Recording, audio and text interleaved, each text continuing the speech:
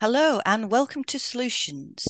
This is the seventh episode of our third series of podcasts for solution-focused hypnotherapists, and I'm Kathy Eland. And I'm Trevor Eddles, and we're both experienced solution-focused hypnotherapists. Today we're looking at genetics and how it can affect our mental health. Yeah, I think it's important to recognize that genetics is just one thing that can affect a person's mental health. Their childhood, environment, and much else can also have a huge effect. Okay, so let's start with the basics. Firstly, DNA, deoxyribonucleic acid. And this carries the genetic instruction for the development, functioning, growth, and reproduction of an organism. A human's genome is the specific 23 pairs of chromosomes they have in their DNA. The genome is written using 4 nucleotides, which are called adenine, guanine, cytosine, and thymine. Secondly, each gene is composed of 3 nucleotides combined in a specific order. And thirdly, DNA codes for proteins, which are produced and they become cells, tissues, organs, and chemical messengers that regulate the body. Okay, so if you think of DNA as the hardware, then your epigenome is the software. So the cells in your eye turn off all the other genes except eye-related ones. And it's the same with liver cells, etc., etc. Diseases such as heart disease, cancer, diabetes, and dementia are a consequence of a change to the epigenome. So, how is the epigenome changed? It's down to a process called DNA methylation, where methyl groups are added to the DNA molecule. Okay, so in fact, methyl groups, which are CH3, wrap around DNA. These tell your body whether to activate a gene or not. DNA methylation is influenced by your habits and environment. The addition of methyl groups turns off a gene, and the removal of the methyl groups activates the gene. Various enzymes regulate methylation and require coenzymes to work. Yeah, so DNA methylation is influenced by diet, exercise, stress, relationships, thoughts, nutritional status, toxins, sleep, infections, etc., etc. And your life can positively or negatively affect your epigenome. Great. Okay. The exposome is the technical term given to everything that has happened to you over your life. Wow. And it seems that 96% of a person's eye color is controlled by genes. 80% of their height and 70% of their weight are also controlled by genes. Schizophrenia is 50% controlled by genes, the same as general intelligence. Wow. And so you might think that all mental health conditions listed in the DSM-5 have a gene or genes that cause them. That seems logical, doesn't it? I've got a feeling you're going to tell me that that's not the case, aren't you? Yeah, I might do. Let's look at Robert Plomin in his book Blueprint, How DNA Makes Us Who We Are. He argues that psychological conditions shouldn't be treated as either something a person has or they don't have. He suggests that this model leads to psychiatrists then looking for a cause for the condition. Plomin argues that unlike eye colour, there are no single genes for psychological conditions. Instead, there is a bell-shaped curve, and people with psychological conditions are at one end of the curve. Plomin asserts that there are a large number of DNA differences that are related to a psychiatric disorder. The more of those differences that a person has, the more likely they are to experience a psychological problem. The issue, he concludes, is quantitative, not qualitative. So, if there isn't one specific gene responsible for each psychological disorder, what is there? Well, it seems there are generalist genes whose effects are spread across a number of conditions. Plomin cites examples where a parent has a diagnosis of depression, but the child has a diagnosis of antisocial behaviour.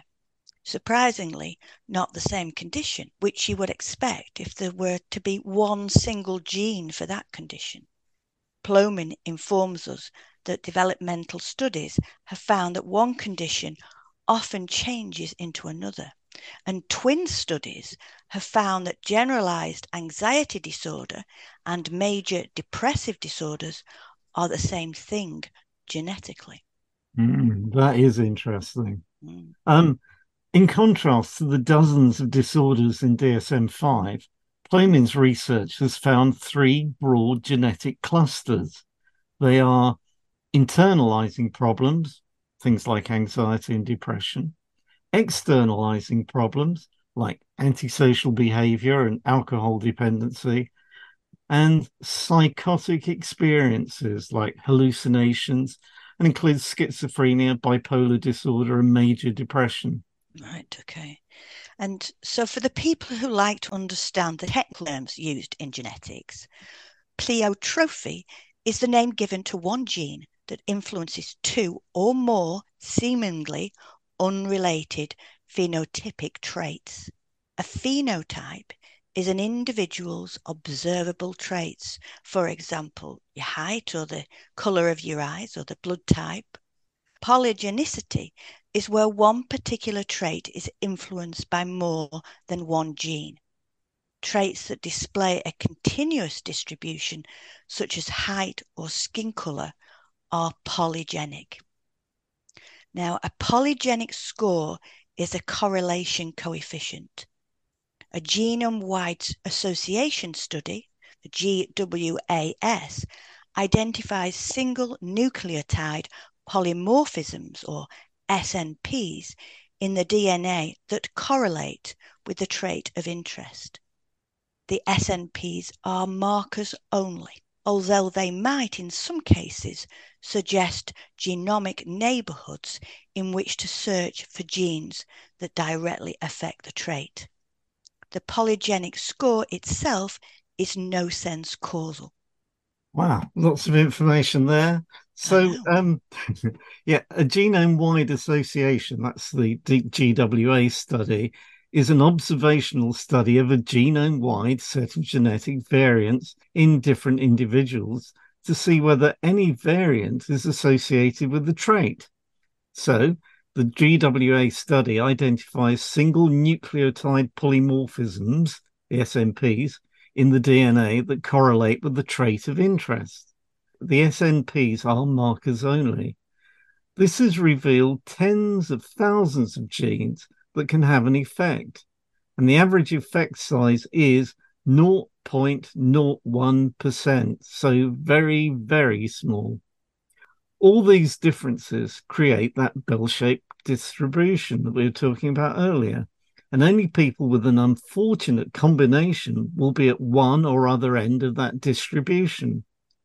By taking account of all the SNPs a person has relating to a particular trait, it's possible to derive a polygenic score, indicating the likelihood that they will become depressed, anxious, schizophrenic, obese, or much else. Goodness. And with this genetic information, it now becomes possible to diagnose conditions based on their cause rather than on their symptoms, or usually a person's behaviour, as is done now.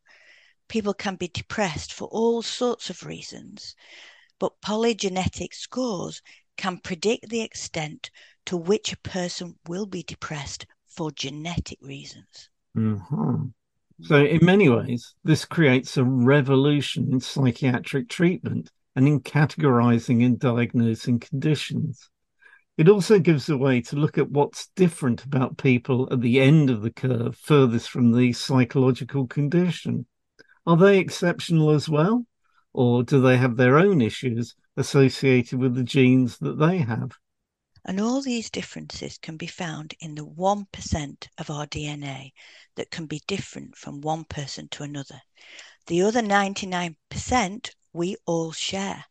And with these latest advances in the DNA detection, it now becomes possible to predict not exactly what will happen in a person's life, but the likelihood of something or the degree to which that something will happen. Yeah, in May 2021, GWAS of genetic and health records of 1.2 million people from four separate data banks identified 178 gene variants linked to major depression. This study was led by the US Department of Veterans Affairs, VA researchers at Yale University School of Medicine and University of California, San Diego, and was published in May 2021 in the journal Nature Neuroscience. Right. And depression is genetically complex and is characterized by combinations of many different genetic variants. The size of this GWAS study will help clinicians to develop polygenic risk scores to pinpoint who's most at risk of developing major depression and other related psychiatric disorders such as anxiety or post-traumatic stress disorder. Yes.